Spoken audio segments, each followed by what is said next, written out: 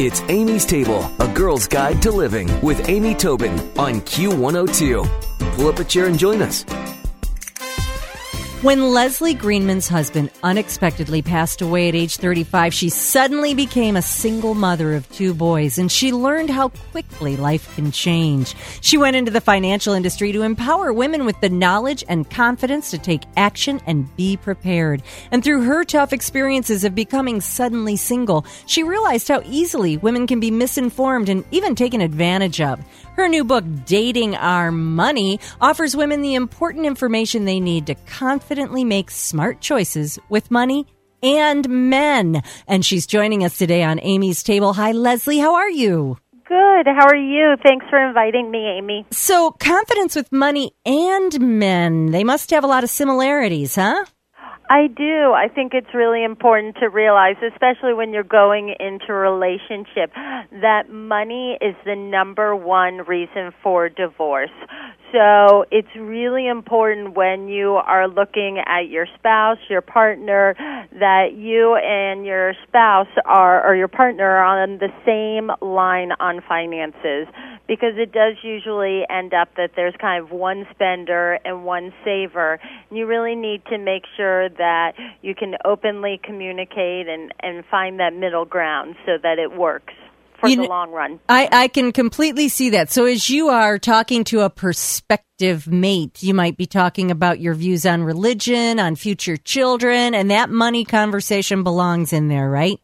Well, I do it a little more subtly because, I mean, Amy, let's get real. On the first date, you're not going to ask someone for their financial statements. I mean, or he'll run to the door. So if you want to know what I do usually on a first date, I usually bring cash with me. And when it's about time for the check to be paid, I offer to pay and I take cash out of my wallet. And I say to my date, I usually use cash instead of credit cards. I don't really like credit cards. And literally the responses by just being silent after that statement are shocking. I mean, on a first date, I've been told, wow, I wish my ex-wife had that same philosophy. She racked up $70,000 on a credit card and then ran off, and I'm left with the bill. Mm-hmm. I mean, you can learn a lot without saying anything. Well, you have a list of 8 ways to outsmart overspending in 2012, and I see that a lot of these actually are involving the spouse or significant other, and you talk about number 1, getting real about your financials. So is that what you mean? Like, hey, I'm not into credit cards, and how do we get real about our financials? Well, I do. I definitely believe that by using cash versus credit card, you spend 12 to 18% less when you use cash versus credit card. So what I say when I say get real is that a lot of us, as we all know, it's horrible. I should know, but most Americans, the percentage, but most Americans have never even ever created a budget. So getting real is, I think most of us know that we're overspending, we're living beyond our means, but we don't stop and take the time to really analyze it, figure out ways to stop the spending habit and to rein it in. And one of the best ways that I think is really using cash versus credit cards, because you're not allowed to overspend. And the visual of, giving out cash, it's painful for people, and they don't use it, they don't spend it as freely. Well, that's very true. It's a lot harder to pull out a bunch of money than throw down a credit card for sure. Leslie, you say something that I have a question in that you may not know the answer, but I don't think that particularly wealthy people are always necessarily big spenders, are they? I mean, it seems to me that if anyone has a budget, it is particularly wealthy people. It may be a big budget, but they certainly know where their money's going. It's really interesting, Amy. Do you want to know what the average what type of car, at least this is in one of the books, that the average millionaire drives? I'm guessing it's not a Ferrari. It's a Toyota Camry. Yeah. And I think it's really interesting to realize that the truly wealthy people, first of all, understand that cars are one of the fastest depreciating assets, but they really understand that wealth is not in buying big and fancy and showy items. It really is, in putting your money to work for the long time. Yeah. For the long run, and they see it, they understand the potential of it, and they don't just do this impulsive spending very often. Well, you talk about understanding the potential of it. My kids both had a little windfall recently, and I said, so what you need to do is definitely splurge for some of it, but the rest of it, I'd really like to see you invest actively. And we talked a little bit about it, and it's amazing how powerful money can be if you're smart about it. I'm sounding like I'm smart about it. Trust me, I'm not. But I mean, it is a powerful tool. It doesn't have to be something that scares you or that you don't get real about. Absolutely, and there's so many just small steps that you can take, and that's where when I picked the topic or the name of the book, Dating Our Money, I really started with the idea that we're not an expert at dating, but we dip our toe in, and yes, we make mistakes, and we have a lot of roller coaster rides, but it's still better to dip our toe in, learn, and grow in confidence.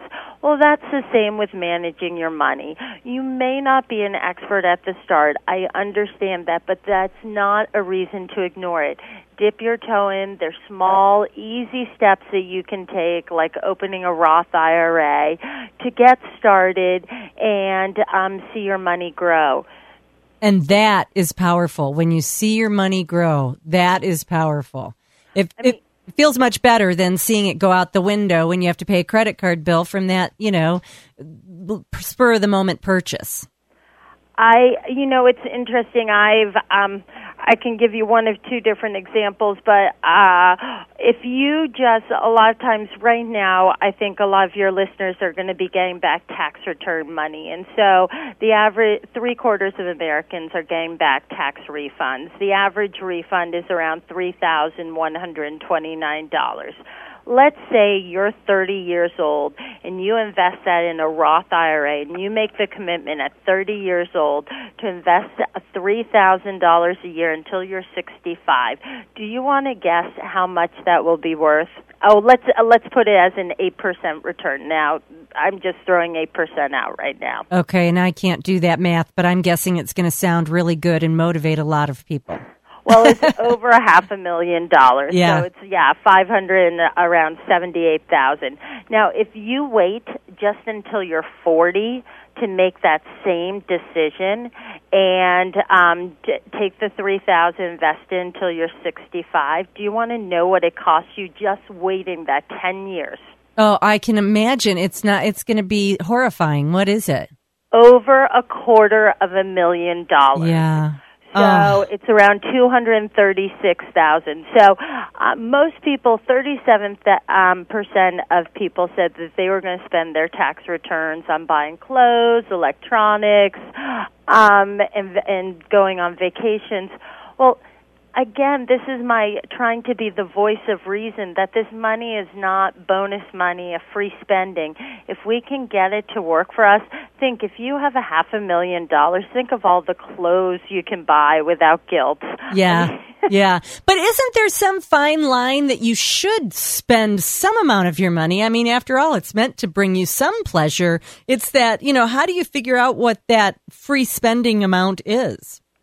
And I think that is absolutely true. I don't want anyone to just live, like a miser and not be able to enjoy their money. But that's where I think it really comes back to kind of getting real, figuring out your goals, making priorities.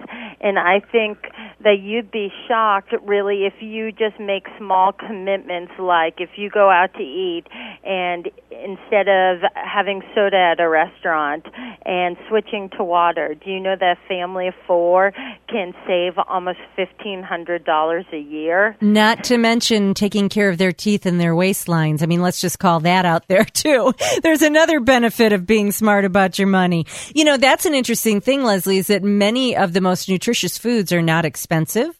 You know, and if you buy fewer clothes, but really great ones, they're going to last longer and in the long term be much more cost effective than lots of inexpensive ones. So it's true that, you know, there's lots of good reading in the book. It's called Dating Our Money, A Woman's Guide to Confidence with Money and Men. And Leslie, do you talk about setting up a budget in this book?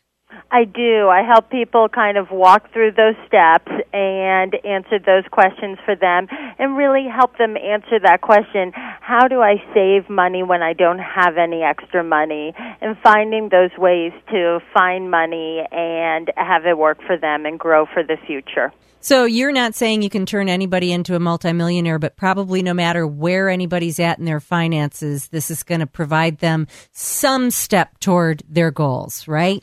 Absolutely, yeah. And I think we need to, what it does is also help rein in those impulses, just like we have the impulses to overeat, the same impulses and the same emotions trigger overspending, and it just is kind of raises those red flags that hopefully keep you on track. Right, and don't give up no matter what.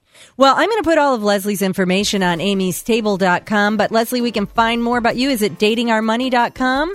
It is, so you do have to spell it out, dating, datingrour, so datingourmoney.com. Perfect, and we'll put that on amystable.com as well. Leslie Greenman, thanks so much for joining us today. Good information, lots to think about. Thank you, Amy. Have a great day.